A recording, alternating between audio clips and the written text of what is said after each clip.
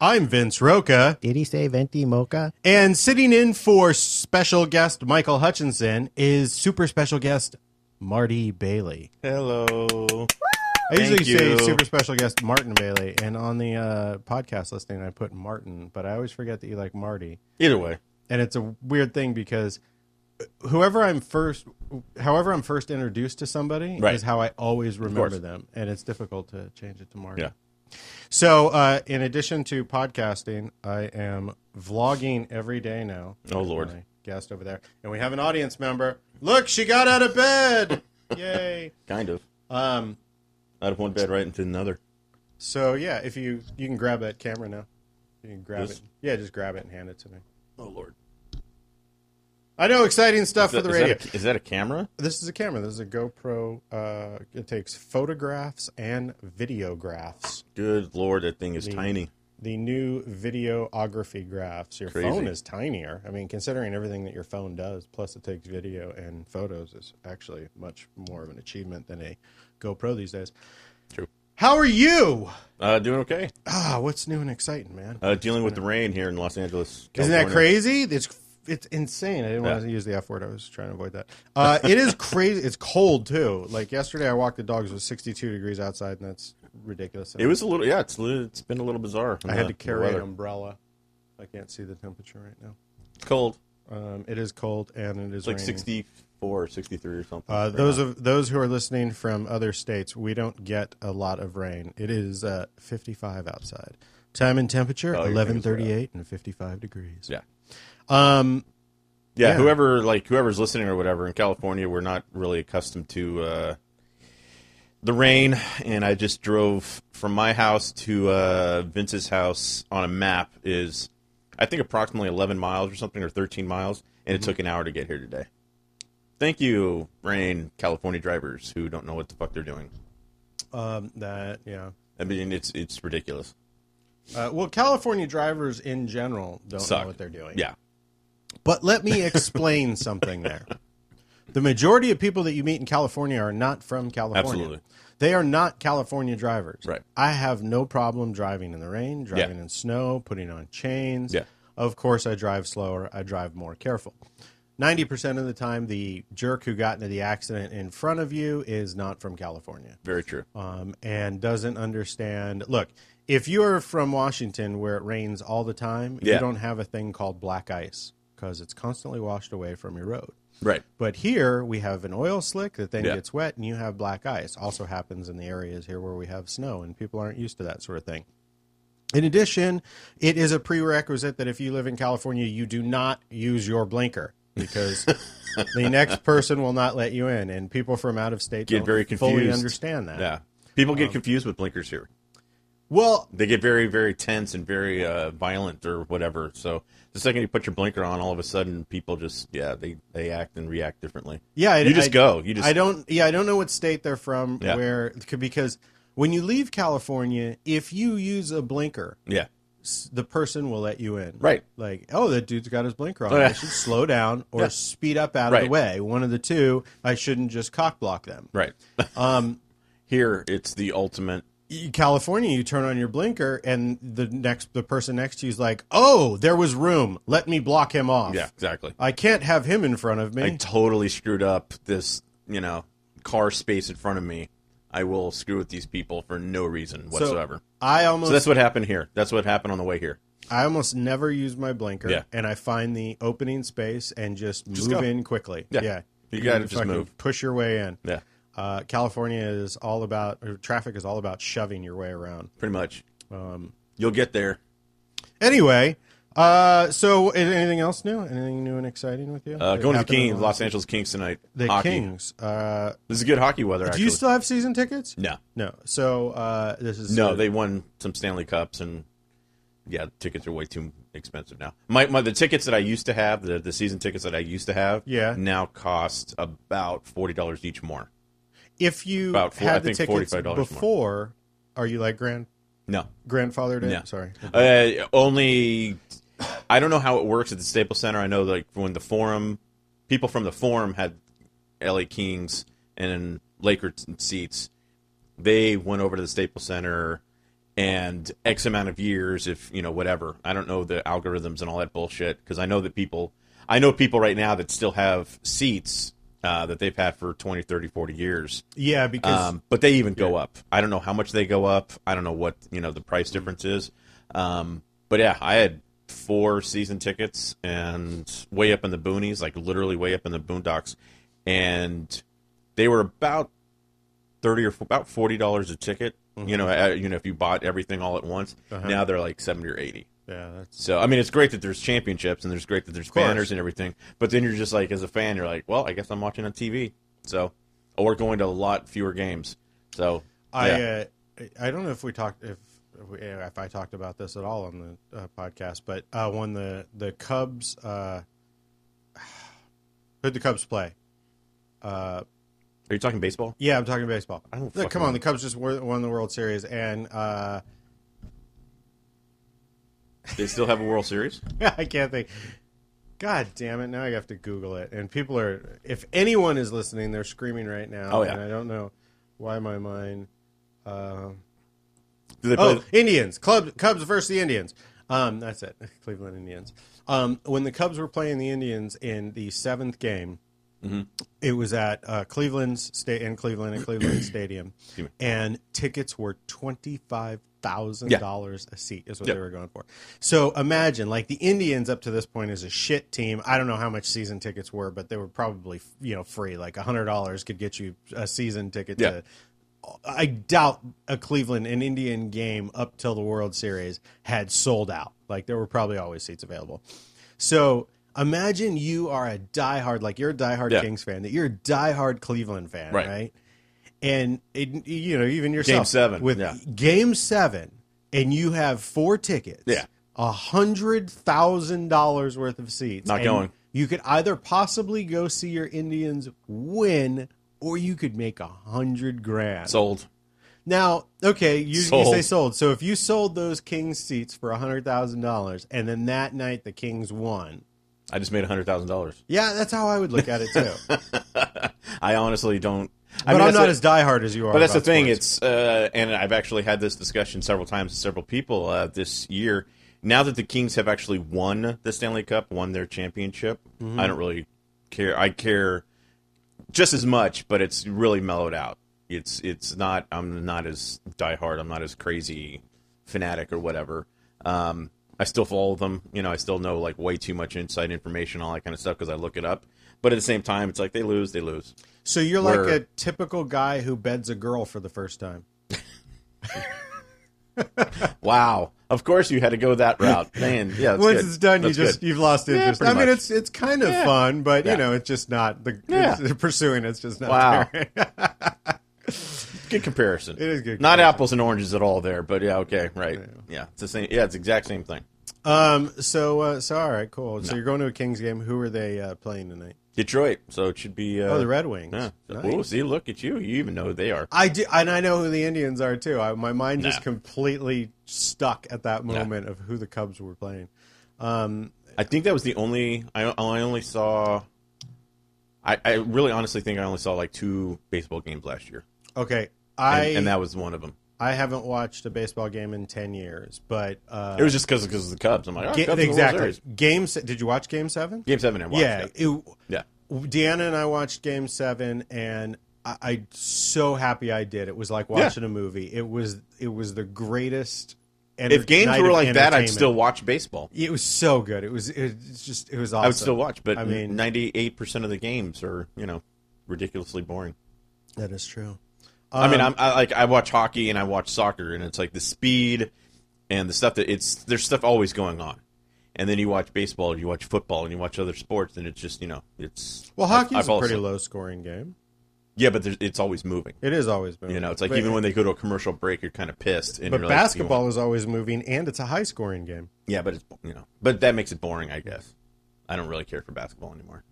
They bounce a ball and they make like $25 million, and it doesn't make any sense to me. I find it hard to follow the ball in basketball, and I think it's because everything is sort of a shade of brown. Yeah. Like the court is tan, the ball is sort of an orange brown. Yeah. even, I mean, well, I guess they're whatever, they're red and white players' outfits, but it I don't know, it seems hard to follow. But following the puck at a Kings game, you got a black puck, you got white ice. Occasionally I lose it. Only because it goes so damn fast. I mean, it's moving so quick. It is. Yeah. And part of the thing with hockey, but I managed to follow the puck, but part of the thing that you get lost in hockey is as people are skating, they're still always moving their stick, sort of. Yeah. So you're just like, wait a minute, is he working a puck? Or what is it called when you're working the puck? Isn't there a name? Stick. It's stick play or stick. Anyway, okay. There's a name for it. Okay. Anywho, so speaking of Cubs winning the World Series iconic moments, where were you when blank happened? Where were you when John F. Kennedy was killed? I was not born. Not born. But I had the unfortunate opportunity to watch a movie called Jackie. Oh, okay. Did you watch it? No, I haven't watched it yet. I watched an hour of it. Oh, okay. And, you made it that far? Yeah, and I just couldn't. I mean, I kept hoping something would happen, but well, all right. So he dies at the beginning of this movie. What? Well, I have to say you just ruined the whole movie because nobody knows anything about. But the thing is like if he died in halfway through the movie, then maybe this is things that Jackie is doing leading up to his death, or some history of Jackie, or something like that. So the story is like after effects. The story is like the week after. Okay. At least that first hour is, and they hadn't even gotten to the funeral, after the first, like he dies in minute 1 or whatever, right in there, and an hour in, he's not in the ground yet. Right. It is so far from what I understand, based on an hour, it is about a grieving widow, right, planning her husband's or dealing with her husband's death in the aftermath. Right. And I thought it was and it's not your typical husband. Awful. Yeah, it's not your typical husband either. So it's like, why would anybody want to see this? Oh, okay, yeah, I didn't even know. Like I didn't know like what the movie was. I didn't know either. Based around. Obviously, it's going to be. I was hoping that it was about Jackie, right. which I think her life existed more than it did in that week. Yes. Like, I think there was a before Kennedy died, and then there was an after Kennedy died. Before, during, so and I after. find it weird to call a movie Jackie and just deal with JFK's death. Right. And I was annoyed by it in the same way that I was annoyed by Anthropod, which halfway through becomes like a pro-German flick because you see the Germans annihilate these guys. So yeah, I watched an hour of Jackie, and that was it. It's funny. It's all the people so far that I've known that have seen the movie. Yeah. Am I messed up? No, yeah, keep going. Okay. Have said pretty much the same thing. Oh, really? Yeah. They so far, like all the review. He keeps moving things on me. Sorry, kids. Uh-oh. He broke something. I did. There we go. Okay. Yeah, it's basically like basically basically the same review. Like I've seen. Did they watch the entire thing? Because I am two of the people did. I was curious. Like, yeah, two of the people like on my little Facebook, all of the Facebook, folks that I know, they have seen the whole thing, but a lot of them, I think, were confused and probably thought the same thing you did, and probably the same thing I am, that she did have a long. Long life before, and then a huge career during and after, the presidency. So I don't know why they would choose the other weird movie to be just, like you said, just those couple of days. In the 60s, when she first became the first lady, yeah. It's when she the only time when she became the first lady, she did a television appearance of a tour of the White House. Okay. Mm-hmm. Okay, so Jackie Onassis in the 60s put herself on and played a version of herself to take people on a tour of the White House. Okay. Just like you and I talking on this podcast isn't exactly the you and I that sit around and go, so what'd you have for lunch today? Right. You're a heightened version of yourself presenting yourself. Right, of course. Okay, so in the 60s, Jackie Onassis presents herself as Jackie Onassis for a TV show. So you're watching a movie, Natalie Portman recreates that. So Natalie Portman is pretending to be Jackie Onassis, who is putting herself on for this TV show. Right.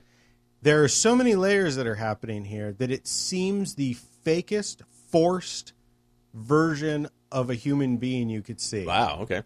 And it's weird because on one hand, like, I don't really know Jackie to her mannerisms or whatever to comment whether or not Natalie Portman did it correctly. And Natalie Portman's a great actress, and she was, certainly gave it her all. But it's very weird. It's a very weird performance to watch because and then it's Natalie Portman playing Jackie Onassis as she is grieving. Right. So you have like these very heightened, like forced versions. Yes. For me, there was never a point where I just like melted into the character and accepted the character for who it is. It always felt like a performance. Right. And she's gotten, I think, and she some got movies, a SAG nomination. So but some movies are like that. So yeah, not really sure why they do it that route. Like what you're saying. I mean, it does. So far there's been a couple movies that I've seen that are very forced. So yeah, I mean, I totally.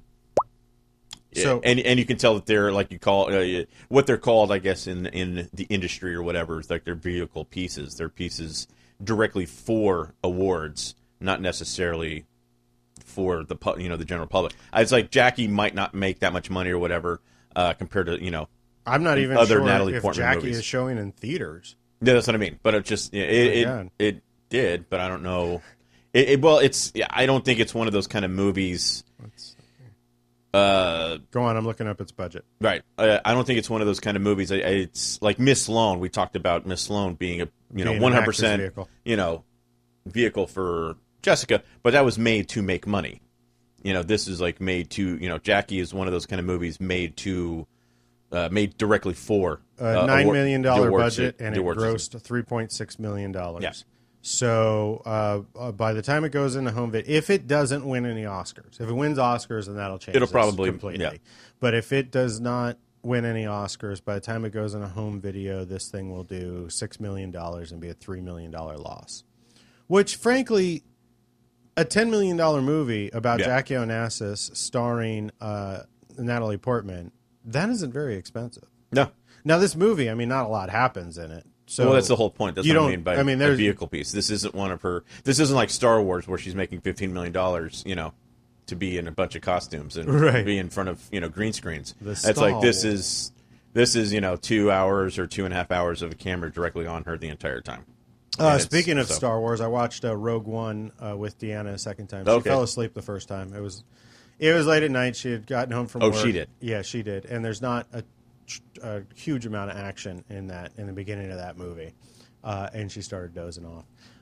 So I'm shaking my head here, kids. You can't see it. It should probably show up on the little GoPro. No, they're off.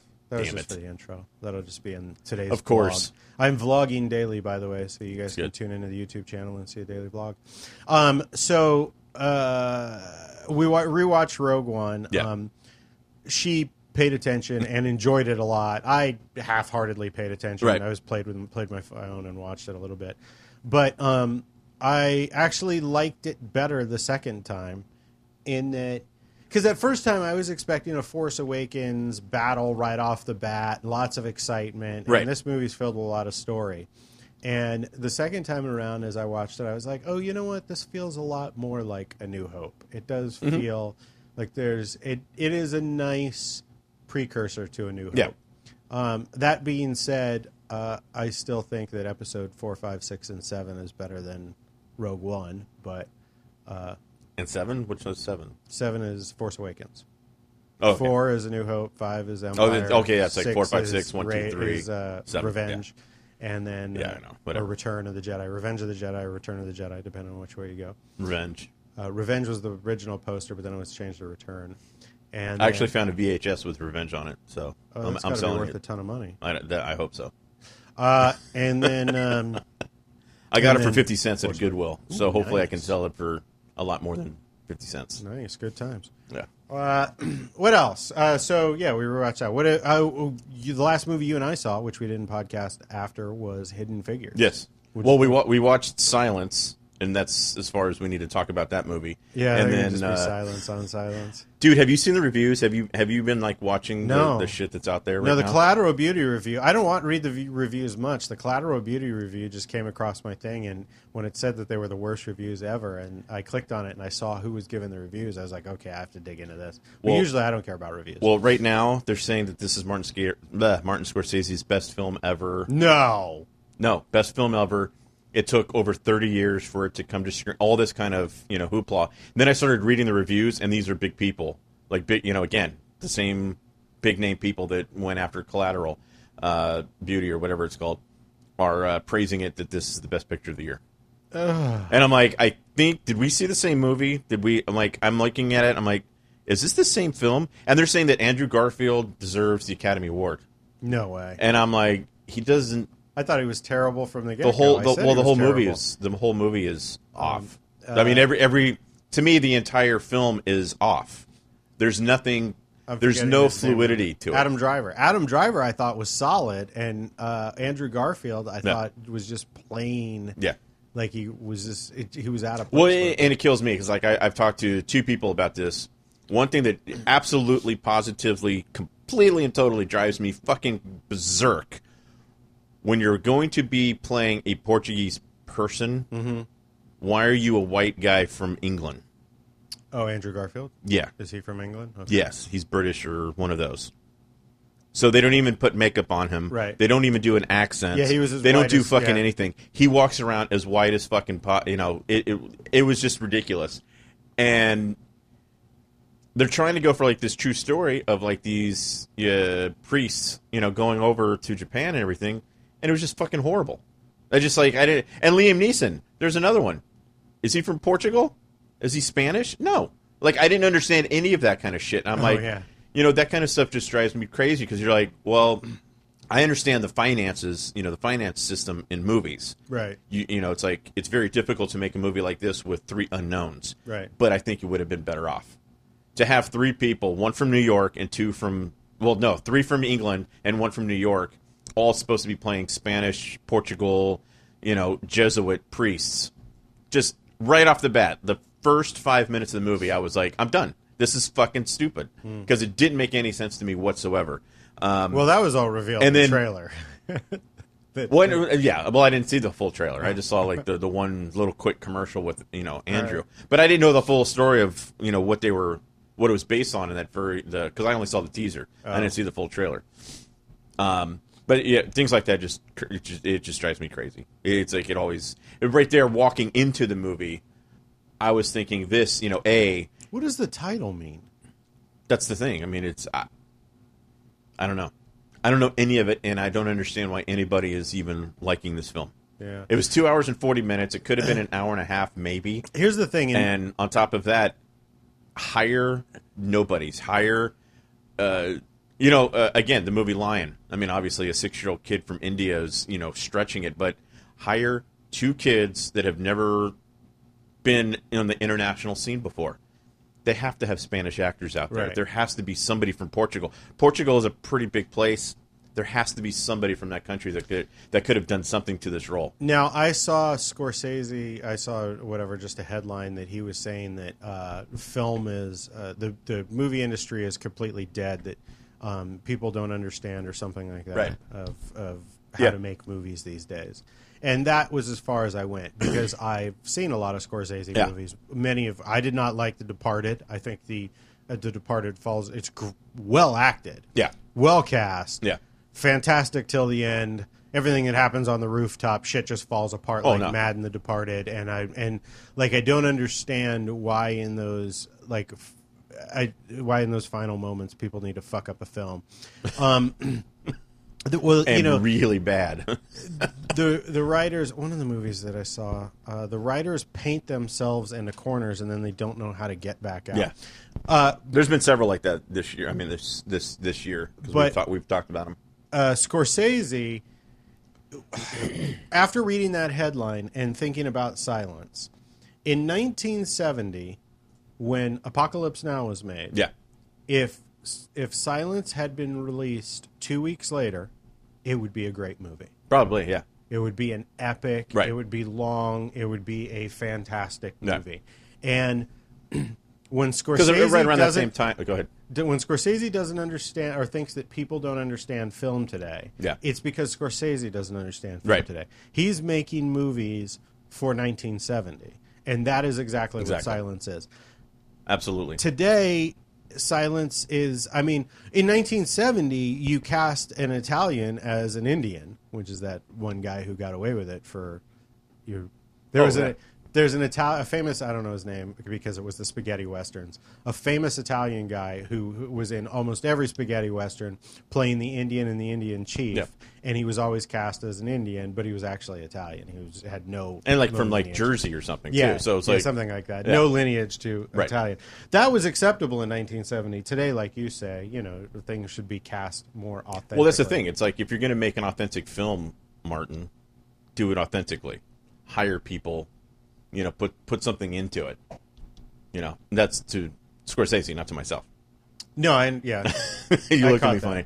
But it was just like you are Marty. I completely and totally understand that Andrew Garfield is on that fast track of being a mega superstar because of Spider-Man and other movies that he's done. I've liked him in certain things. I thought he was great in Social Network and everything, but completely miscast and just completely out of sorts to this whole movie.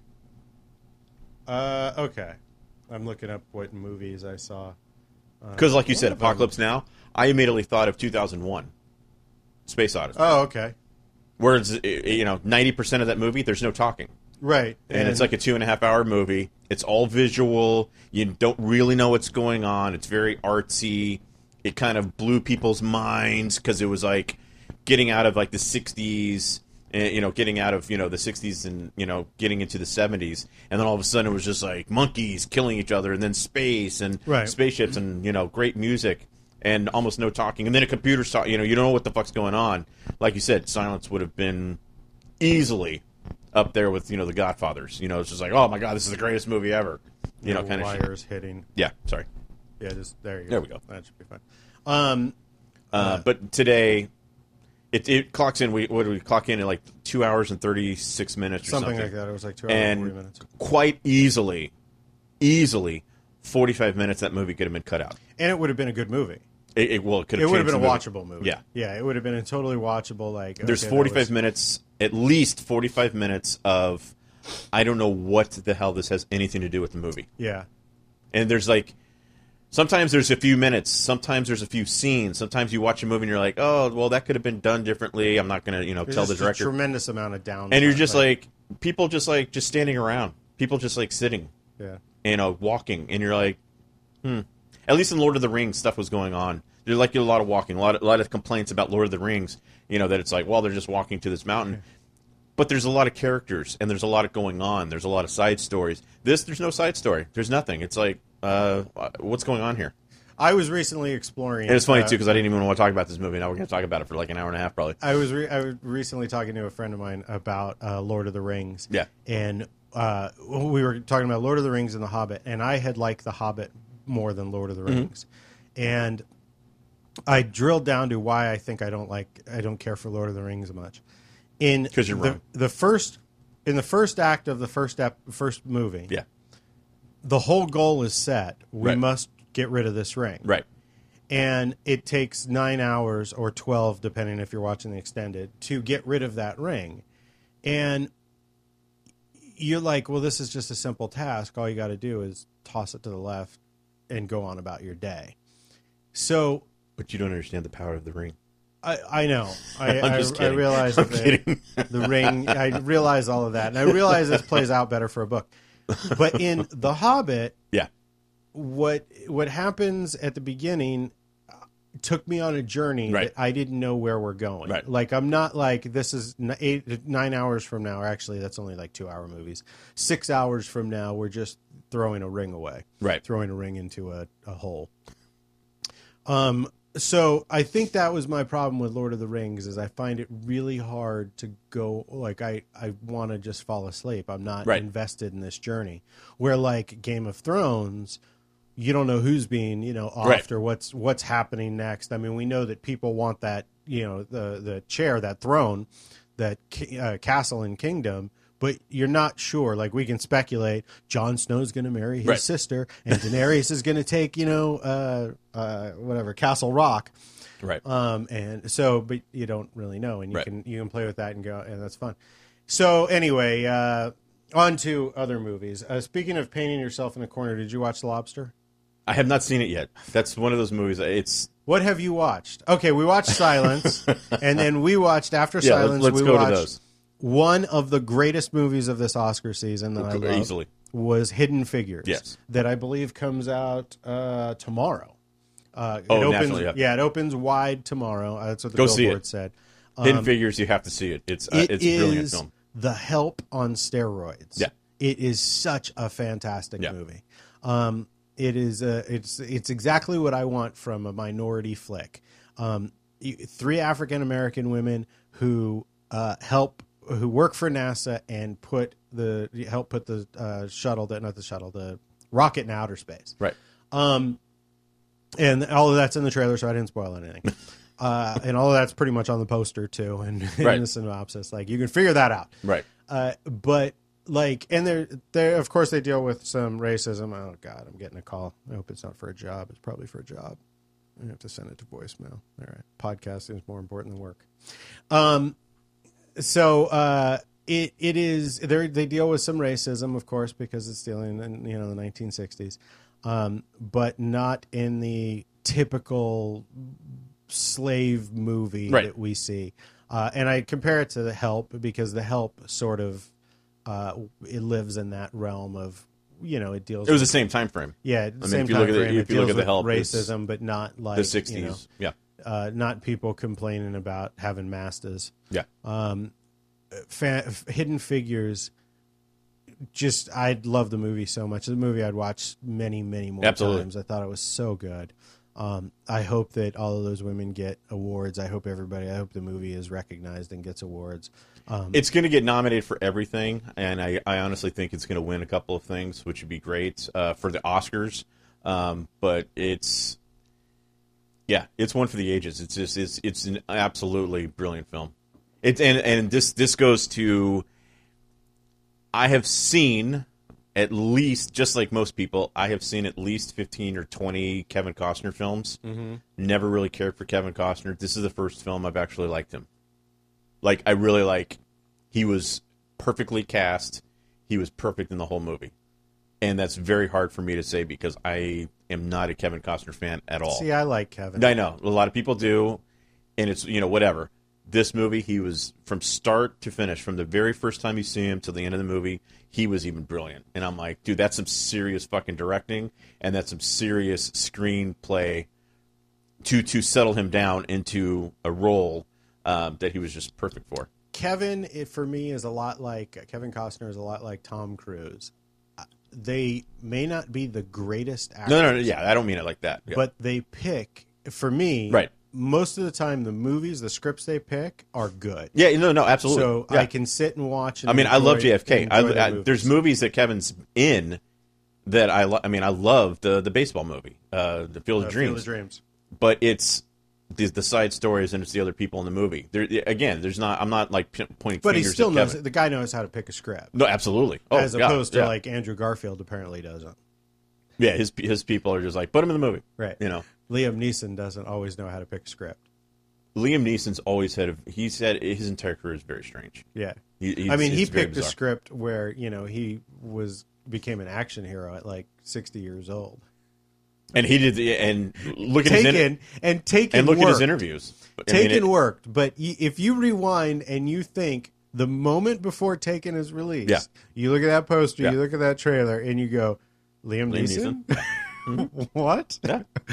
Wow. Yeah. So they got Liam Neeson and they just made it work, and this is just going to be a totally tank. But Taken But worked. that's Luc Besson and those guys. They know how to make action movies and they know how to really make super megastars out of people. and they did a they've good job. they've done like 5 or 6 movies now together. So it's Liam worked. Neeson's not had. I don't think him historically ever picked- as an action star. I mean, he's It's so weird. he's Schindler. I mean, it's right. Oh, and he's good as shit. But it's like, I mean, he's just big, in your face, in your face character. So taking those movies, yeah, it is pretty funny. What else have you seen? I don't know. You're gonna have to go down the list or something. Have you have you? a list? Probably not. I watched Rogue One again. You were not going to watch. You watched what again? Rogue One again. Oh, okay. Well, we both watched. Yeah. You were not going to watch Patriots Day.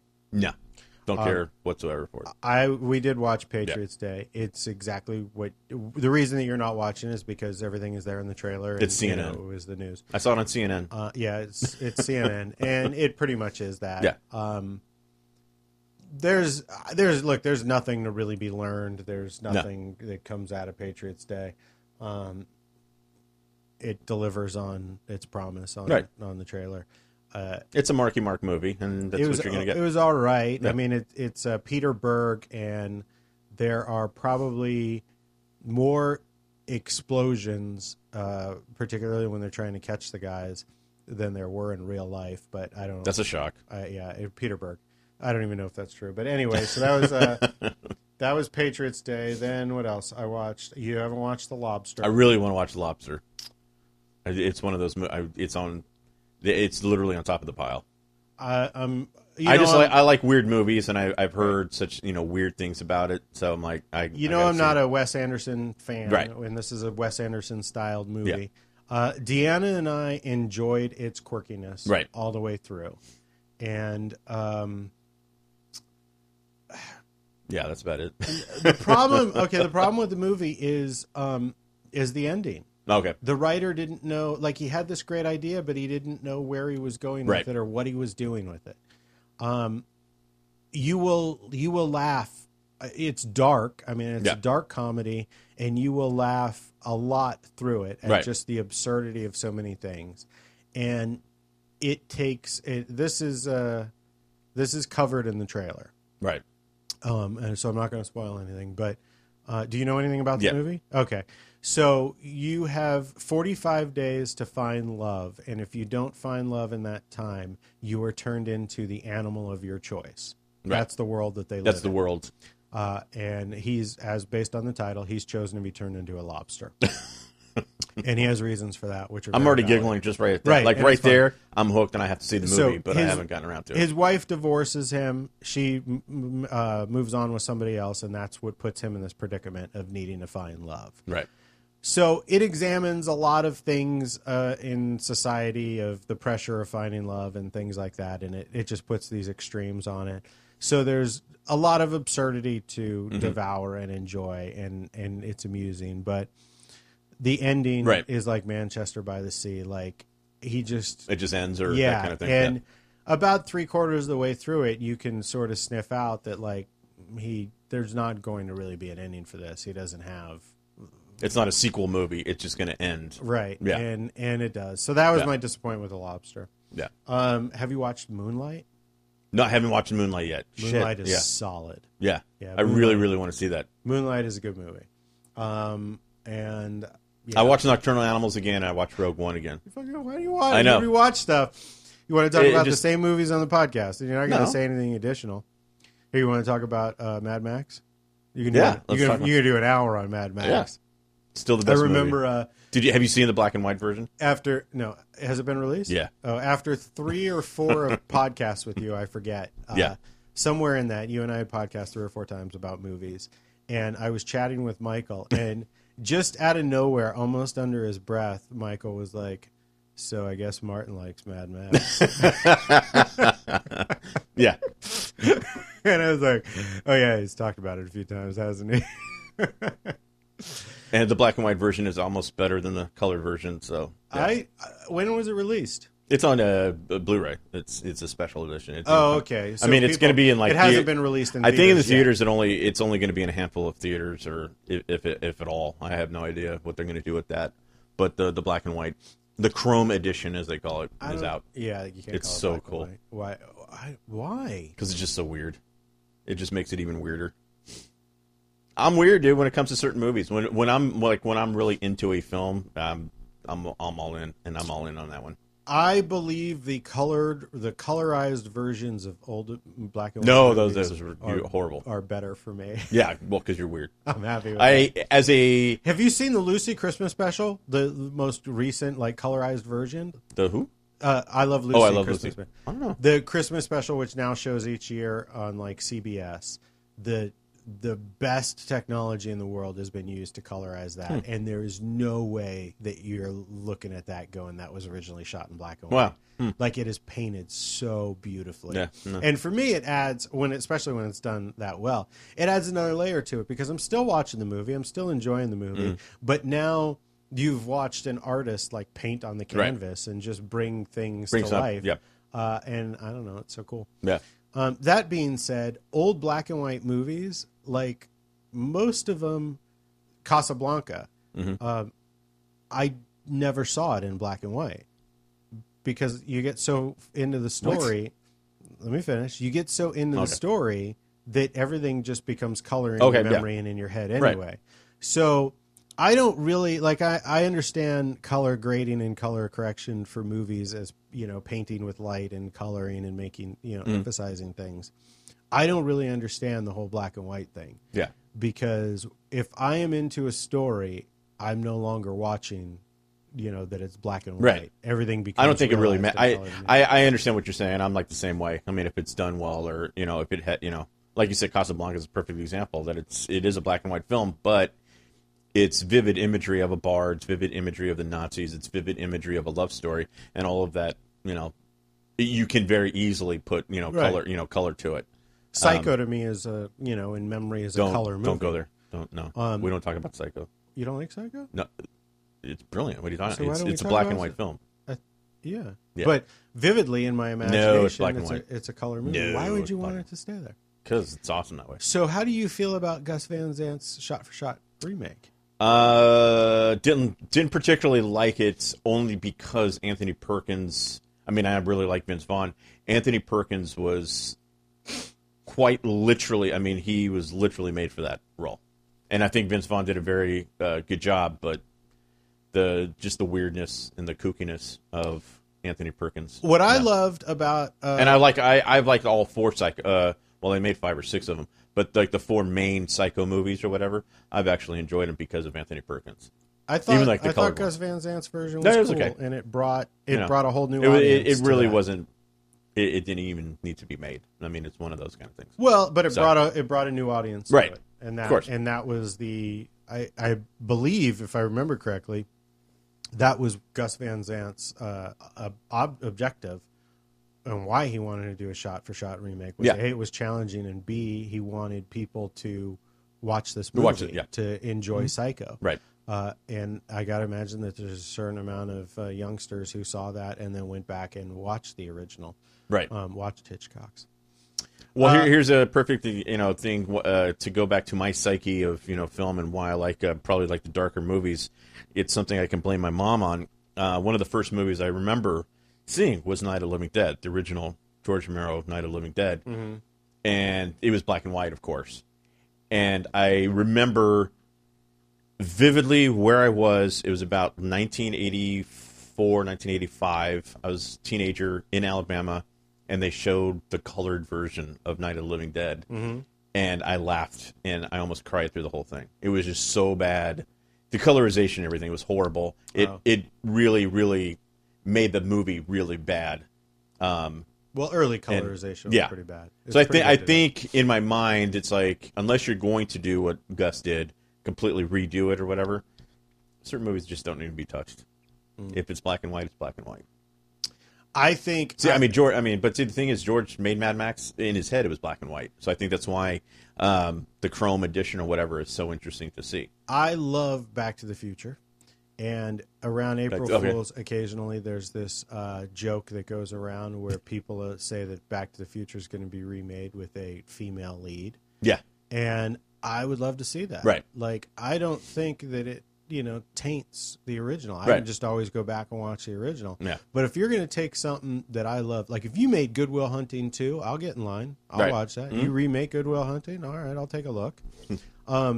Maybe it's better, maybe it's not, maybe there's something out of it. I can always go back and watch the original. Of course. And 15 minutes in of Good Will Hunting 2, if I don't like it, I'm just turn it off. Yeah, I mean, it's Ghostbusters. I mean, it's like I saw it. Did you see it? No. Oh, okay. I'll get around to it. It's not even in like the top 20 All right, here's the thing about Ghostbusters. Now that you mention it, because I watched every screener that was worthy of watching. Right. There's a handful that I even watched Fire at Sea, which is about the immigrants in Italy, documentary, mostly in Italian. Lampedusa. Anyway, yeah. It was okay. It's not worth watching, really. But I watched like everything that was worth watching, and then I got down. We went to Redbox and we started getting movies. Wow. Yeah. I have like 30 movies to watch, man. You guys went all out. Yeah, no, there's hardly anything that I haven't seen. Yeah. We watched Ghostbusters. Right.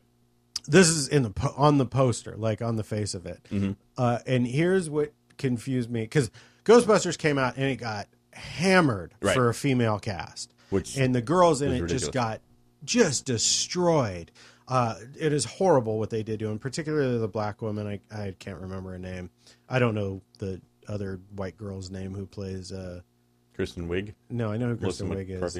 Yeah, I know who that is. The other one who plays Hillary Clinton. Kate McKinnon or Oh, whatever. yeah, I don't know her name.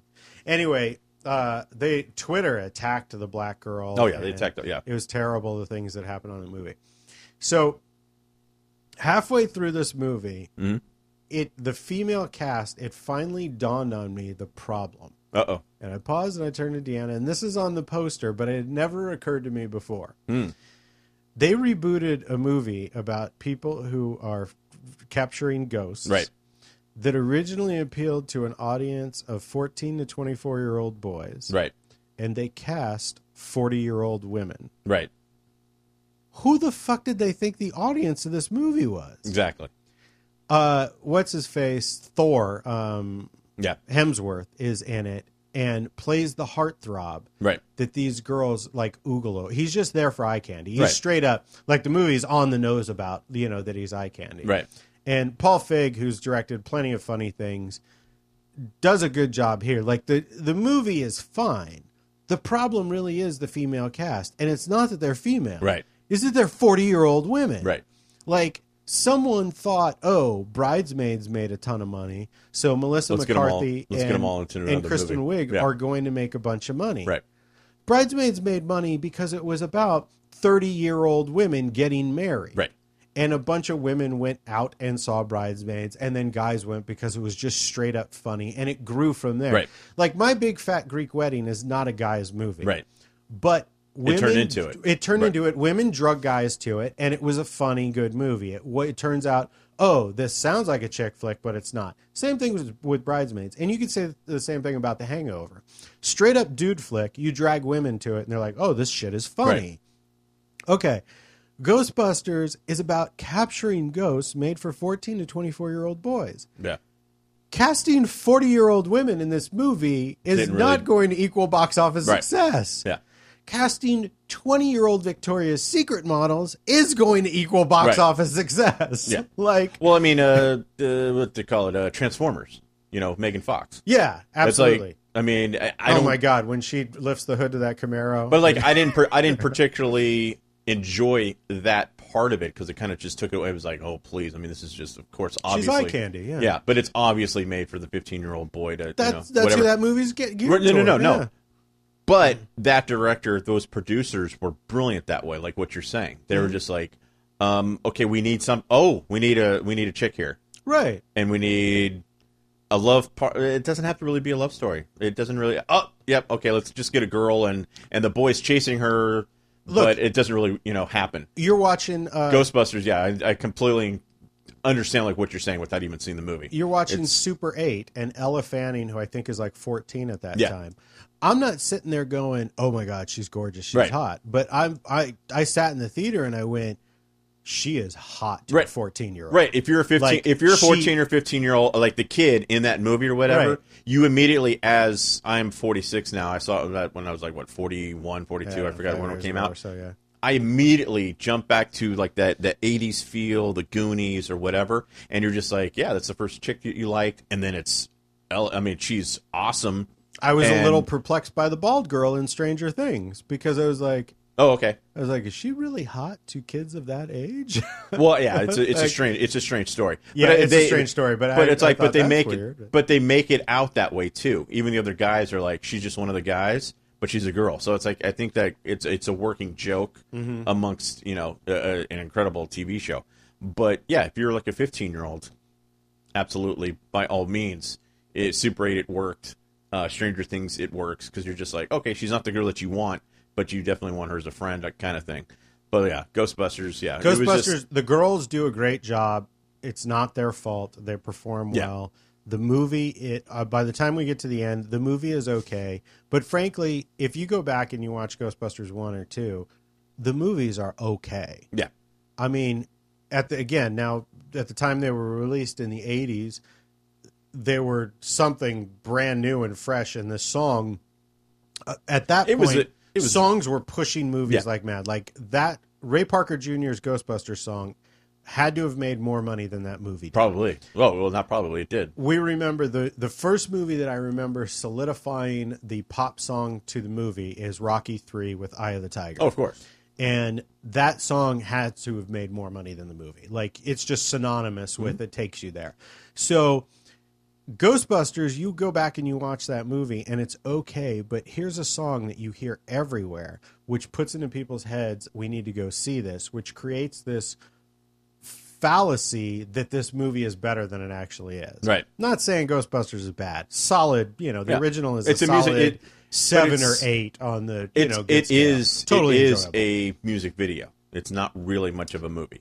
Yeah, I mean, they're capturing ghosts. And so you're going to remake that. There's an opportunity to go, oh, okay, we have the foundation for all of this. We know who our audience is. Let's make the movie to that. Instead, the studio was like, no, put these two Yeah. old chicks in it, who I love, Yeah.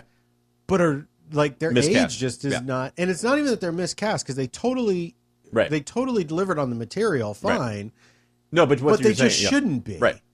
Like, Yeah. I mean, Well, to go back to Silence, I think Garfield and Adam Driver, they're both incredible actors. Liam Neeson is one of the best ever. Exactly. All completely, totally miscast. All fantastic actors. But you're just like, needs other people in this movie. right. But this Completely just isn't, wrong. This isn't the right vehicle. for them. No. So yeah, we watched Ghostbusters. Then you look at the movie like Hidden Figures, and Insanely well cast. No, but like I imagine going back in time and meeting these women at that particular time in their lives. These would be that's how they would be. Yeah, I don't know if it's solid. true or Yeah, I don't if know that's how it either, but is yeah, or I whatever. totally buy but it, I see yeah. Octavia. It's like that particular woman. She met with Obama recently or whatever before she passed away and stuff. You're like, I would go back in time in 50 years ago, and she was probably that person. Right. That's the kind of like you said, that's the kind of acting, the character that you bring to life or whatever. Brilliant casting, brilliant all the way around. Yeah, it's like I love Melissa McCarthy. I think I've seen, I love Melissa McCarthy. but like I think I've seen all her movies now. I watched her TV show too. I've I seen mean, but everything it's just she's like I done. think I've seen them all except Ghostbusters, and probably because of that, because I'm thinking, well, she's not Bill Murray, she's not Dan Aykroyd. I mean, she's not these people. She's not those people. Those people were, nerdy dudes, and I just don't see her in that role. Yeah, so maybe that's a subliminal thing. It's just not really she works, connecting with me. Yeah, she works fine. Because like Kristen Wiig, I mean, I'll see her in a commercial. Yeah, she's I'll awesome. watch anything with her, and even goes. It was out in the theaters for what 2 months, and didn't even care to go see it in the theater. It was hosed before it was released. Well, but I mean, it was out in the theater forever, and yeah, I'm in Santa Clarita. There's only 2 movie theaters out there, and it's you act and like it's- that's bumfuck BFE. but it was in both theaters forever. I mean, it was so, and I didn't care. We watched Sully So okay, yeah, about the Tom pilot. Hanks, the pilot. Tom Hanks, directed by Clint Eastwood. Yeah. Probably Clint Eastwood's best directing Oh, good. job ever. Cool. I didn't hate it like I hated Bridges of Madison County. What's wrong with Bridges of Madison County? Um, Even though he was 20 years off and she was 18 years off. the age No. difference. No, I mean from the book. the adultery. There's no real adult. Oh, It's there's just a. Yeah. I didn't like the message of Bridges, and it's super slow. Most of his stuff is super slow. The one with the car, which I think up until Sully was his most watchable movie, still is slow. Yeah. What is it? Gran Torino. Grand Prix. is super slow. But Well, I mean, he plays jazz. He plays the piano in real life and like the saxophone and stuff. So it's like it makes sense that for his movies to be, like a slow build. It's like if you like jazz or not. It's like you don't really listen to the albums. You want to go see him live, and then you go see him live, and you're like, oh, he's been playing the piano for 3 hours. Yeah, but he's building to a big, climax. And you're like, yeah, that's usually a jazz show. It's like if you go to jazz, it's not you don't go to a jazz show for like 15 or 20 minutes or a half an hour. You're gonna go for, okay, it's gonna be 3 hours tonight. Do you like jazz? Live, yeah, but because of that, because there's a build up, and his movies are like that. It's like I love Unforgiven, but I don't need to see Unforgiven again. Right. It's one of those movies like you see it once, maybe twice, maybe pieces here and there, because Gene Hackman is so fucking good in the movie. It's like you can just watch his role. But yeah, it's like if you really sit down and you watch that again, you're like, oh my god. And it's like it's really slow. Are there movies that you will limit your viewing of because you don't want them ruined? Oh, yeah, probably, yeah. Unforgiven could be one of those, yeah. I mean, Christmas Vacation, in some respects, is ruined for me because I've seen it so many times. Okay, yeah. Each year, I know it line by line, and there's no surprise to the humor. It's just watching this play out. Right.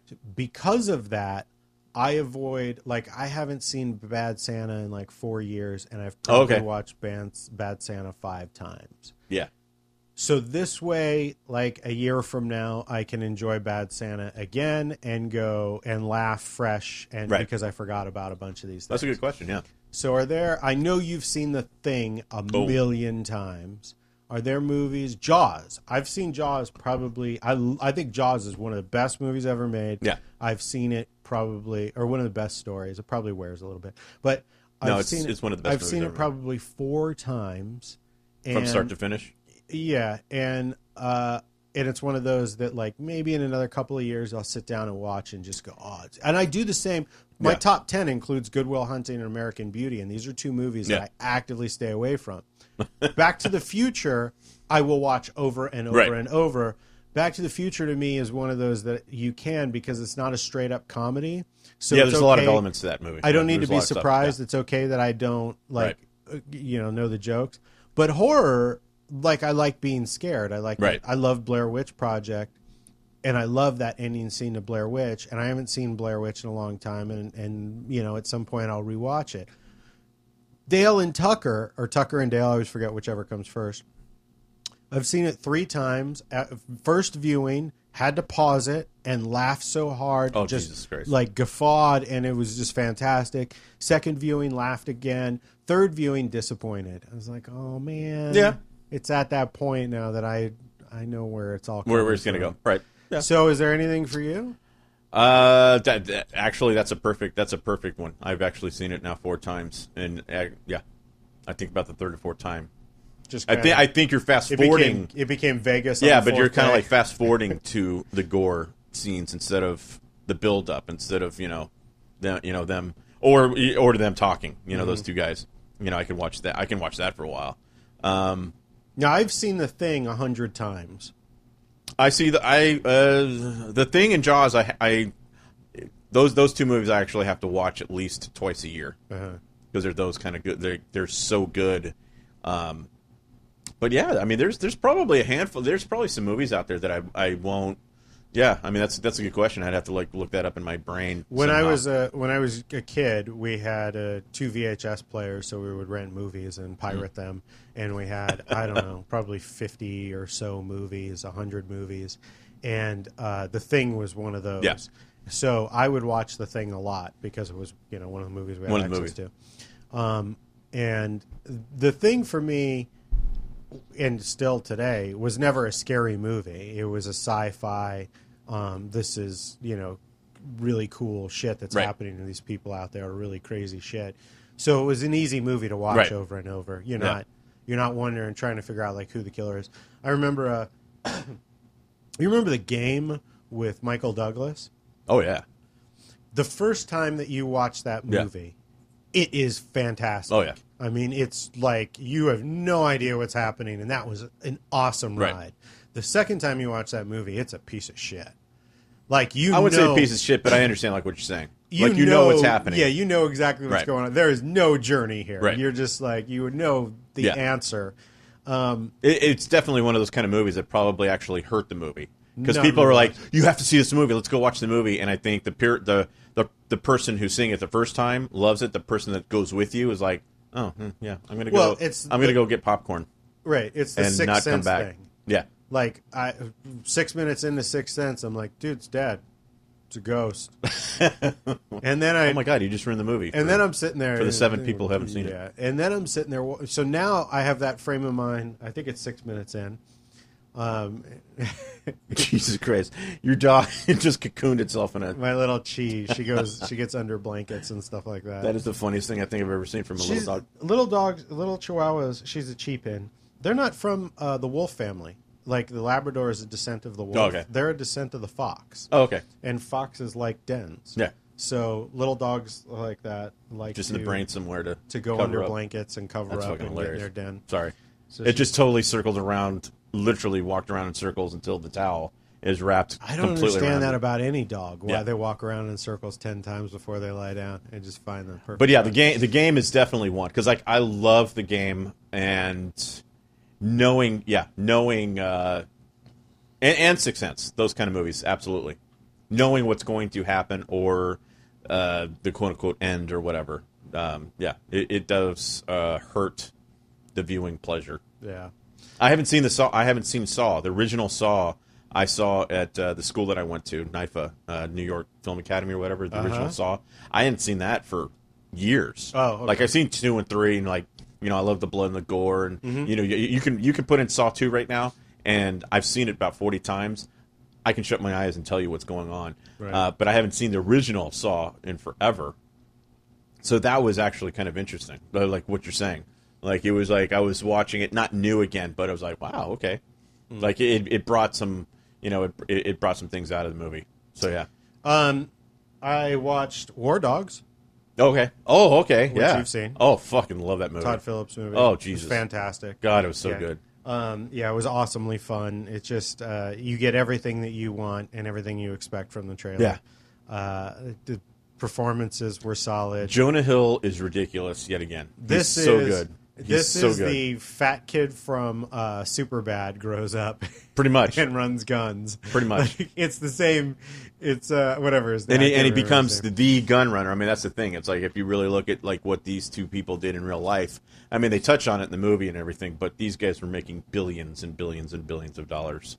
A lot of people were. Yeah. And then they completely and totally screwed each other over, which is just hilarious and sick. They didn't screw each other over. Yeah. Jonah Hill screwed him over. He didn't screw Jonah Hill over. He tried in real life. Jonah Hill made that mistake that every greedy person makes the same mistake of that little mistake that causes your house of cards to fall apart. Exactly. I mean, I've never understood greed. I've never understood that form of greed. I've never understood that form of selfishness. I've never. Yeah. I purposely don't put myself around those kind of people even. Right. Like my friends, like you. Like there's people that are in my life or whatever for particular reasons. I don't think you'd fuck me over for $20. Buster Douglas once said about Don King, for every $1,000,000 he stole from me, he made me 10. Yeah. So, you know, I mean, that's the line of thinking that, like, let everybody have a piece of the pie. As long as, you know, my piece of the pie is huge, what do I care? Exactly. You know, but... Yeah, War Dogs is one of those movies, I think... and this is no spoiler. About, I think what really kind of hurt that movie was possibly like, you know, just like the violence or whatever, because it looked like a comedy, and then like they didn't really try to sell it like The Hangover, but it was just like the guys that made Hangover, and you're like, yeah, they're adding humor to a humorous story, but it's a pretty vile story. I mean, this is greed and violence and war, and you know, it's a pretty crazy fucking story. But both of them are just brilliant. Yeah, like War Dogs just is killer. Unbelievably good. Speaking of the guys who made, did you see the Affleck movie? No, not yet. No, the Live After whatever. Live. Because in the trailer of that, it doesn't say directed by Ben Affleck. It said from the makers of Argo and The Town. Yeah, which is kind of odd. Not after you watch the movie. Well, because I mean, his movies have made money, so it's just weird when they even the town made a small fortune. So I think it was a smart thing to do because I don't know. Yeah, he's obviously in it, so people can go, "Oh, it's the Ben Affleck movie." Right. But then for those who aren't well versed, if it says directed by Ben Affleck, they go, "Oh, it's one of these star puff pieces." Okay, yeah, possibly. But by saying the town and Argo, you're invoking the memories of two other movies, which is what they try to do with War Dog by saying The Hangover. You're invoking which was just very odd to me. Yeah, because it doesn't. Yeah, it was just very strange because there was a couple trailers for War Dogs, and one didn't say The Hangover, and one did, and they probably should have just stuck with War Dogs. Reminded me of the Nicolas Cage movie. He sells guns. Well, the true story of it's got a fan. Why is it the same person? No, but like Lord of War. Lord of War. Yeah, it's a fantastic artwork on that poster. Lord of War. I mean, in reality, these kids are a few years after Nicolas Cage's character. Nicolas Cage was kind of like the beginning stages of, well, we can screw all these countries over. And he used. I mean, it's at the end of the movie. If you see Lord of War, it is true. An actual 4-star general in the CIA came in and got him out of prison because they knew who he was and they knew exactly what he was doing. He was creating chaos for the military to keep going. Right. It's like that's the military complex of the U.S. government or whatever. That's just how it is. They don't really particularly like peace. They don't like peaceful years. They like war. It's like the Iraq stuff. It's been going on now for 10 years. It's not going to stop. War Dogs also lives in this world of Dallas Buyers Club and Big Short style movies. Yeah. They're funny, they're dramatic, they're interesting. They ain't The Hangover. No. But again, just like those two movies, at the end of it, you kind of scratch your head. I can't believe this is fucking real. I can't believe there's people like this. Big I can't Short believe that is a good comparison because that's... because it's really funny and it's really crazy. Adam McKay. Another comedic director who pulled that off, and this was Todd Phillips's Big Short or whatever. But it's a great movie. Everybody should go see. War Dogs is totally worth watching. Yeah, rent it. I saw Suicide Squad. Did you see that? Pieces of it. I don't really. Another movie that's just been hammered. I don't. And that's the thing. It's when it's not to cut you off, but the Marvel, all these kind of movies or whatever. I am not a comic book know-it-all. So when people oh, it's Suicide Squad, and they're oh, it's so and so, I'm like, I don't know who that character is. I'm not nor either, do I care. So I'll go see it. Guardians of the Galaxy, had no fucking clue what Guardians of the Galaxy was. Never even have really heard of it outside of T-shirts or all the Comic-Con things that I go to. Had no clue that it was an actual full story, with history and all that. It's been going on for no clue. It's just a fun movie, and they're oh yeah, it's been around for a while. And Suicide Squad, all these characters, I'm I know the Joker. I'm okay. I've heard of two of the characters in the movie, but yeah. Originally, in when the first Batman movie that came out in the '90s had Jack Nicholson as the Joker, and he was amazing. Yeah. You're oh, this dude, the movie's all right, but Jack Nicholson is fantastic. You went to see it for Jack. Then Heath Ledger became the Joker again, and he was bigger than that movie. And was amazing as the Joker. Okay. In this movie, Jared Leto plays the Joker, and he's okay, but it's Harley Quinn. Yeah. Who is Margot... Margot whatever. Robbie. Margot Robbie. Mm-hmm. She's the whole movie. Right. She's the breakout. She's the Joker of this movie. Right. She is so fantastic and magical to watch on screen and kicks so much ass that the movie's problems, I mean, the holes that people say are in the plot, I just don't see them because I'm really just every minute that Harley Quinn is not on the screen is me waiting for Harley to come back on. And then when she's back on, I'm smiling and going, what is she going to say and do next? Right. And then when she's gone, I'm okay, when does she come back? The whole movie is, and she's in a lot of the movie. That doesn't happen a lot. Will Smith is in it. He's fine. I don't know why Will Smith is in it. That one blows me away because this movie is way too small for Will Smith. Like, there's no way that he would ever come back for a part 2. Right. Like, I don't understand. Like, Will Smith is tent poles, and, he does one-offs. Yeah. He does not do sequels. So I'm perplexed why they cast Will Smith from the get-go, because even if Suicide Squad was a huge hit, I don't see him coming back for part 2. But that goes to the scripts that were given to people.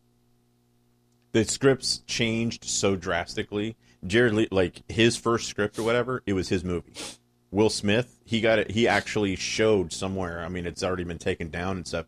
He showed parts of the script that were given to him, and it was like it was going to be his movie. Oh. So it was one of those things like Suicide Squad. It has all these characters. The movie's for you. Will Smith said yes to it. Then they started getting the rewrites and more producer notes and a different director.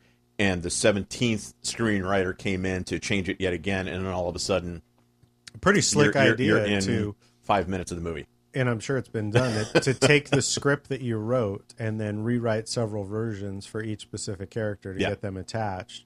Well, Shoot Jared their Leto's scenes, and then in the final, supposedly he has 20 or 25 minutes of he's hardly in film. it. No, but 20 or 25 minutes of film time or whatever that was completely and totally cut out of the movie. Yeah, Jared, like completely gone. He's hardly in it. Yeah.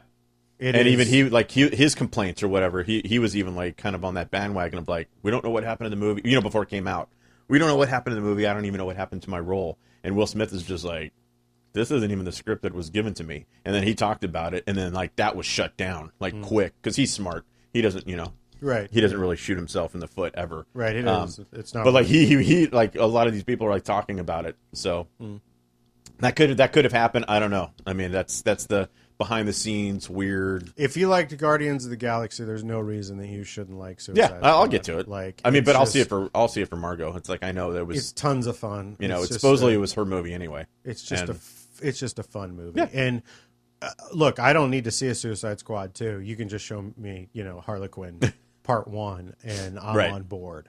Like I'll And ride. it's really- it's like Underworld. It's like Kate Beckinsale Right. in Underworld. Like this chick. I don't know And if that comes out tomorrow. I don't know if Underworld is any good. I know that chick is awesome in Yeah. Underworld and kicks ass. Right. And every time she's on screen, this is awesome. Right. Like, I have no idea what else is going on in the story. No, But no, now, don't care. on the other side of that, we watched Independence Day Resurgence. No, I didn't even care to even see. Yeah, super low on our list, but It was weird. Like even the very first commercial, I kind of sat there. I'm like, is this a joke commercial? Like, is this a joke? All right. You know what I mean? I'm like, did they really do this? I was curious. I was, Yeah. and whatever. We had plowed through everything else, and we were getting to, we watched Ghostbusters, and Deanna likes action flicks, and Right. I dozed off several times during Independence Day Resurgence, and Ooh. Deanna was like edge of her seat, enjoyed it, like so much so that like Deanna woke me up because she's like, "Woohoo!" and I'm like, "You're really Wow. into this? That's awesome. Are you fucking kidding me? Like, I'm asleep over here, and you're excited about they just won a battle." All right. So, possible spoilers for Independence Day, but not so much. But possible. An alien. So we know from the first one, we battled the aliens. America won. We know that there are America, whatever the What? planet won. That we know from the first one, and we know there's aliens out there as a race, as a planet. It's the human race. So we've built up our defenses. We have a better space program now in this version. And a spacecraft approaches Earth, doesn't do anything. We, shoot it down. We pull out our cocks and blow the thing out of there. Poor Then aliens. another spacecraft comes and Oh. attacks us. They're probably pissed. We discover through this story, we discover that the first, and this is, you could figure this out in the first act. We discover that the first spaceship was friendly, Of course. and was actually there to provide us with the tools to fight the next alien. Their enemy. Right. They're going to help us. Okay, gotcha. Yeah. So I'm watching this, and I'm like, isn't this the exact same plot as The Arrival? Yeah. And I couldn't believe it. I'm like, The Arrival remade Independence Day Resurgence that came out over the summer. It came out before Arrival hit theaters. And Okay. I'm like, this is so weird. Like in Arrival, That's they how- give us a that's how- language so we can fight the next alien. And I'm almost like, I didn't fall asleep. That's how scripts, definitely. I didn't fall asleep during The Arrival because I was invested and I wanted to know where these people were going. Right. I fell asleep during Independence Day because there's no investment in people. Like, you do not go on the journey with people. Shit is just blowing up. Right. There's explosions, and when the problem with most battle scenes for me is the outcome. Right. And when you know the outcome, I'm like, well, the hero's going to win. It's not a big deal. So if you're watching Crouching Tiger, Hidden Dragon, or The Matrix or something like that, then you're watching like, oh shit, I've never seen this sort of battle happen. But when you're watching an alien space movie, I've seen that. Right. Like, there's no excitement to it. So I fall asleep and I get bored with it. Now, you look at something like Game of Thrones, and I don't know what the end of this battle is. This show has... Dude, you don't even know what's going to happen in that scene. Walking Dead. I don't know who's getting killed next. So even though it's nothing more than a knife fight or a sword fight, I'm invested because they could take a character out at any moment. Right. But when you're watching... you care about those characters to begin with. That's true. That's the beauty of those two shows that you just said. But when you're watching... So when you're watching Independence, and when you're watching a big Independence Day, you're like, I don't care about these people anyway. Right. So even if they do die in a battle scene, which they usually don't, who gives a shit? Just there's a lot of buildings getting blown up. When I'm watching Lord of the Rings and a battle scene comes on, I'm like, well, Frodo wins, or Frodo makes it, because he's got to return this ring. Right. And that's where I shut down movie. Yeah. and I get bored, and I'm like, Absolutely. I can't watch this. So I fell asleep during Independence Day, and I did not fall asleep during Arrival, but I was a little perplexed that in Arrival is Independence Day resurgence. That's funny. And why it is weird, like why how, Independence Day is not getting any Oscar noms, I don't know. It is weird, like when scripts kind of like overlap and like you're like, oh, these, Yeah, they were made too close to each other. That well, there's no, way but one actually copied the other. Yeah, but it is that. Well, you have to look at those scripts and those producers. They definitely cross lines. I mean, obviously, somebody somewhere saw the script for Arrival, or somebody saw the script for Independence Day, 5 or 10 years ago, and got a piece of it without stealing it. All right, so I'll tell you what I haven't seen. I saw Fire at Sea. I haven't seen Gleason. That's the doc on the NFL player. I watched about 20 minutes of Patterson, which is a Jim Jarmusch film with Adam Driver. Not worth it. I watched Bleed for This. That's good. I watched Moonlight. That's great. 20th Century Woman. Didn't care for it. Patriots Day. Oh, I haven't watched Fences yet. It still just doesn't look appealing. There's a movie that you haven't seen. Yeah, well, there's two. So I haven't seen Gleason. I haven't seen Fences. I watched Allied. Watched Silence. I haven't watched Free State of Jones. I haven't watched The Witch. That's the one that we got to get on, is The Witch. Edge of 17 is great. Shit, I got to watch that too. Rogue One is great, or good, whatever. Live by Night I've seen. Fantastic Beasts I've seen. Doctor Strange I've seen. Jackie, watched enough of. Lobster, I watched. Hidden Figures, and Snowden. So I haven't seen Witch, Free State of Jones, Fences, and Patterson. Those four. Or, I'm sorry, Gleason. And the only one there that I think I'll really watch is The Witch. I don't know if I'm going to watch Fences. I just don't. Because you're racist? Is that what you're saying? Yeah, I'm racist. Watch Moonlight. Moonlight's a good movie. No, Fences just looks like a father that hates his kid. What the fuck do I need to watch that for? I don't know. That's what the trailer looks like. I don't think that's what's going to happen. But well, you saw the play or something. I saw the play like 20. Oh God. So I saw Red Turtle. I saw Christine. I saw Wiener. Wiener. Oh, I haven't seen Born in the Blue, which is okay. About a blues movie. Mm-hmm. Chet Baker. Yeah, and the trailer I don't think I'm going to watch it unless it wins something or someone tells me it's great. I'm not going to watch it. Yeah, because I really like him, and that's one of those movies that I'll eventually see. I haven't seen The Ivory Game. I won't watch it. No. 13th, which is available on Netflix, I'm not going to bother with. Your Name, I saw. Japanimation. Amanda Knox, I saw. Ellie. I haven't seen that, and I might watch that. That's a foreign film. Kubo, saw. Sloane, Miss Sloane, I saw. Rival, I saw. Lion, I saw. Monster Call. Julieta. Hacksaw Ridge. Manchester by the Sea. Florence Foster Jenkins. The Founder, The Comedian. I've seen The Founder 3 times now. Really? Yeah. It comes out the 13th. It's weird. Did you People see have that? come over and wanted to watch it. Yeah, Have you seen the commercial? no, but It's a really good commercial, actually. For the movie, it's like we've seen it, but it was like it's a pretty solid. Like the commercial is pretty solid, so I was kind of happy for it. It's a good movie. That and No, Hidden but it's- Figures come out this month, and they're both some of the best that are here. They're both solid. Yeah. And the Hidden Figures, like those commercials, have been really good for the movie. After like while you've already seen the movie, so every time it's like I'll see a commercial or something, I'm like, sometimes you're like, that's a bad commercial for the movie, or that's not a real, that's not a really good sales pitch or something sometimes. But the Founder, you're like, it's definitely Michael Keaton. Like he's just on fire. He's done a lot of good roles, but this is definitely like I think one of the best things he's done. Better than Birdman. Man. I haven't seen Neruda.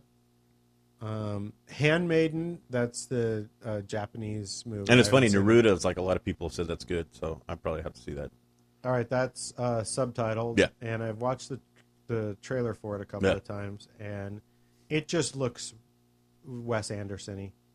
That's probably why like a lot of my friends have liked. I've definitely drawn my friendships via Facebook friendships towards those kind of films, I guess.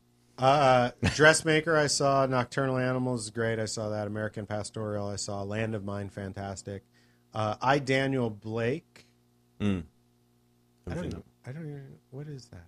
I don't remember. I think it's a doc. It's a documentary. Search for the, or whatever, Hunt for the Wilder People. Mm-hmm. I've seen that. Life Animated, saw that. Tony Ardman. That one I haven't seen. That's like that's a 2.5 hour, 2 hour, 40 minute mother-daughter, or father-daughter flick. Which does look amusing, but I can't. Really good commercial for it. Yeah, it's a good trailer. But No, but yeah, I can't chew 2 hours and 40 minutes of that.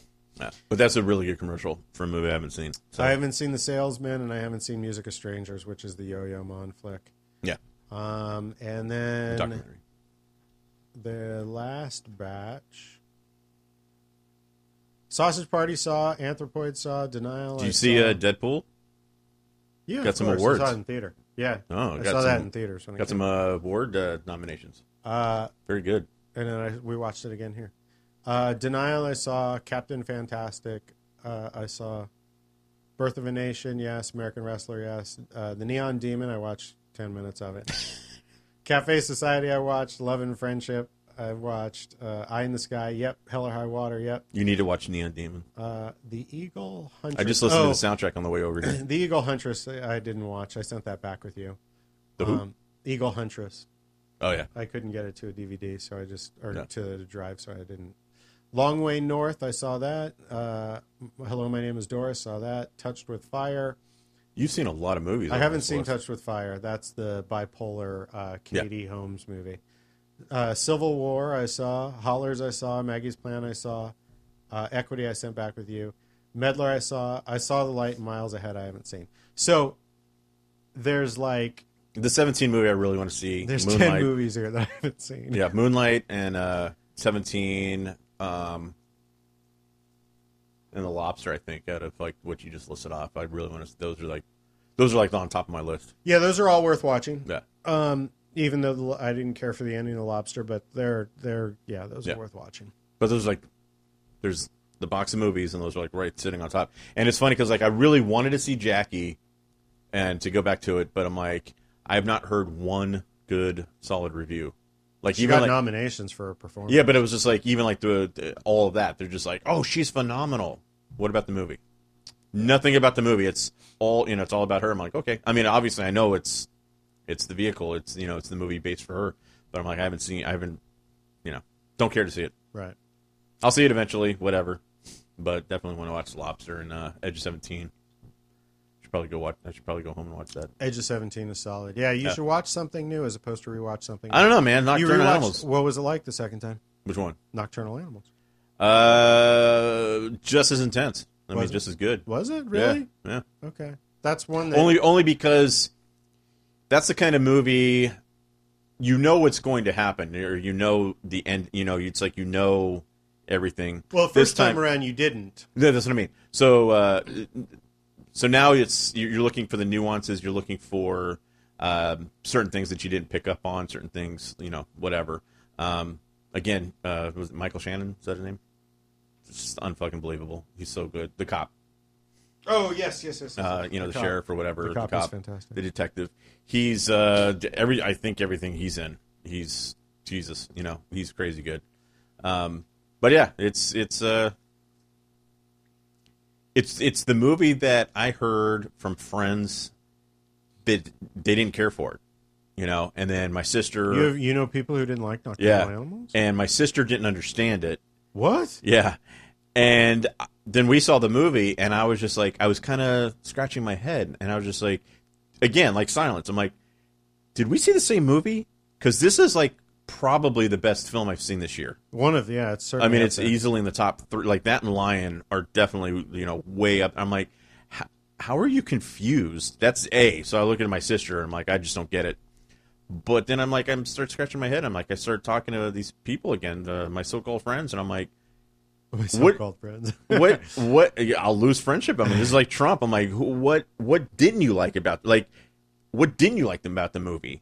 I mean, it's kind of like a horrific story. I understand that part of things. I say to people, I'm like, did you like Pacific Heights? Yeah. Do you like Cape Fear? Yeah. Okay. You'll like Nocturnal Animals. Yeah. It's a revenge flick. Yeah. You figure this out from the get-go, just like you do with Cape Fear or, you know, Right. Straw Dogs or Right. like.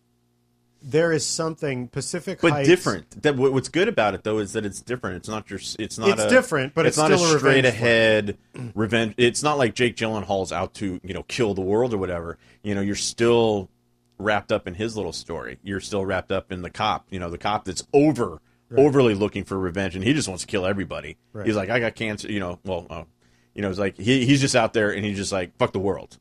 You know, and then you have Jake doing this, and then you have Amy Adams, you know, confused about it. It's just like there's so many layers to the movie. It's just like, what do you not like about this movie? What do you not like about the story? I don't feel like it's that layered. I mean, I it's loved it. straight. I loved it too, but it's straight up. You're on this journey, and just like Cape Fear and Straw Dogs and Pacific Heights, you're looking for redemption at the end. And that's the word. Yeah, spoiler. The reason this is a good movie is there's redemption at the end. Unbelievable. When you have a revenge flick that ends without redemption at the end, it's a shitty movie. Right. So or a blatant like exploitation, ending. Like I Spit on Your Grave, those kind of revenge flicks. Right. Then you're just like, yeah, okay, so she got she killed the guys. Who gives a shit? But there is no redemption. There's no value in it. It's like at the end of Nocturnal Animals. If I was in the theater, I would have Spit on Your Grave. You're just not invested, right? Like, but it's horrible what happens. But like the revenge, I'm just saying, like the revenge, like Straw Dogs.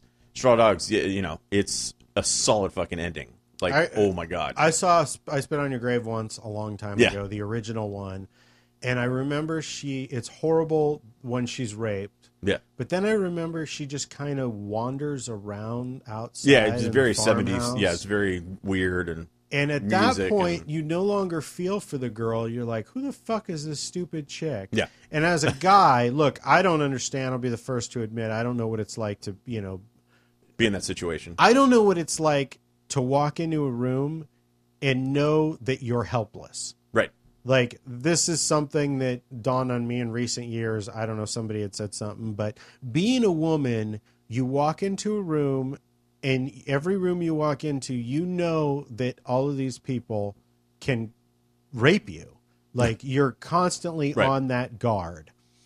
And that's a different way of growing up than I grew up. So from my perspective, watching that movie so many years ago, like somebody attacks me, I attack them back. So I don't know mentally what this chick is going through. She's been attacked. That was horrible. And now I just don't understand why she's wandering around. Right.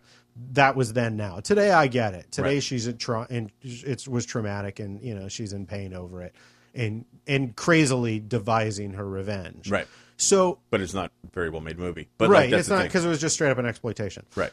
But like we're Straw Dogs, it's the question. It's Dustin Hoffman going over his head. You see the computer going off in Cape Fear. You see the computer. Like there's things to get you to the end of that story. Right. That at the end, it's perfect word for it. You watch Pacific Heights, and you're a quarter of the way into it, and you're like, Michael Keaton must fucking die. Yeah, that's how this movie I forget like how good he is in that movie. He's not in it enough. I think that's like it's such a vehicle for her, which is fine. But it was just like, God, he was such an evil bastard. And if he doesn't die at the end, Yeah. you hate that movie. Oh, no, the movie wouldn't work. But that's the satisfaction Right. of that movie is you're excited and you're on the journey, and everything that is in you that you hate about your real world enemies Right. is what you're living through. Right. You're like the people who are obstacles in your way in real life that you just want to blow away. That is what you're living Yeah. through in one of these movies. So And I think that's why Jake Gyllenhaal's so good in his recreating his the trauma. Like, I mean, like when he wrote this story, the trauma that Amy Adams, put him through and everything.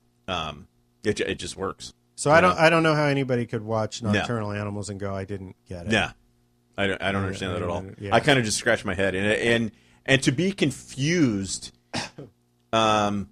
I don't understand that at all. But my sister is in that whole realm of everything has to be, spoon fed. I think it is pretty spoon fed. I think it's No, all, but it's like all I mean, right it has to be CSI. It has to be done in 44 minutes after before commercials. So like this one, it's just kind of like, okay, what's really going on here? Like, because you have to watch the movie. Do you watch your dad's show? Yeah. Have you seen every episode? I haven't seen like the last few years. That's a show I'll binge watch because it's on every week, and you just sit there and you're like, waiting. He's a week. currently on Major Crimes. What the hell is the name of the one with Kira Sedgwick? The Closer. The Closer. Yeah, I'm so blanking on names. that's good. Today. Yeah, it's great. What a friend. Hey, I know this current show, and I knew that Kira Sedgwick was in it. I knew what it was. I just couldn't remember it. I was blanking on the name. So you've seen every episode of The Closer? The Closer, yeah. And you've seen some of Most the episodes? Major Crimes, like the last 2 years, no. Is it weird to watch? I mean, you've watched a lot of it, so I guess you've watched your dad a lot. Is it strange to watch your dad? In certain movies or TV shows, yeah. Does he ever? Sometimes, Does he ever have a love scene? Not that I recall, but he's been married in several movies, TV movies, because he was, the LMN, that channel or whatever. Lifetime movie network. Lifetime, whatever. He's made like 20 of those movies, so he's always been the ex or the spouse or But whatever. that just comes with a simple kiss, nothing passionate. You've never seen your dad passionately make love on screen. No. And it's funny too because like he had like the whole storyline with the MILF from American Pie. She was in like 2 or 3 Major Crimes, so that was actually kind of funny. Or 2 of them. She was in like 2 of them, and she was like the bad. Oh yeah. So, I'm thinking like she she he lies to her, to get her to admit to crimes or whatever. So that was kind of funny, but there was nothing passionate about it. But yeah, which would be weird. I mean, Well, that's what I'm don't think- saying. yeah. I mean, like I watched the very first episode of True Blood. And probably why I don't like True Blood for 2 reasons. This is the very, very first show. I'm sitting next to my dad, and I'm like, wow, there's a lot of sex here, and it's very strange. And then, of course, we both are complaining about the language. Just every one of those actors were so fucking off of New Orleans that it just, it took it. not it just the language, the dialect. No, yeah, it just took us away. The dialect took us away from the story. Yeah. But that's odd. Like seeing movies like that where there is romance or sex or whatever. But no, I to recall anything that he's been in, no. And I'm like, first time I ever saw him on TV, I thought it was kind of cool. It was like probably Happy Days was like the first thing I remember as a kid because we actually went to the set. Has there ever been a point where you were pissed off because your dad was a better father to his TV kids than he is to you? No, but that's actually come up. People have asked that before. Oh, have they? Yeah, it's actually pretty funny. What other questions do you get asked? No, just it is weird. It is a weird feeling to see a family member on the big screen or on TV. It is definitely a weird feeling. Now, yes. Major Crimes, I've never seen an episode of it. Yeah. And I've never watched The Closer. Yeah. Because you know what they are. I mean, it's very. I don't like crime No, procedurals. but it's it's weird. It is so. I have a weird relationship with them because I actually do like them. Yeah. They're entertaining. Yeah. I can It's sit entertainment. down. Yeah. You can, Yeah. the story is wrapped up in an hour and, or It's great. 45 minutes, and you can just sit with that story with CSI or NCIS or any of these. Yeah. And there's absolutely nothing wrong with it. Like, it's not that I hate it. What I find is I don't enjoy that type of mindless entertainment because I feel like when it's over, I learn nothing. Right.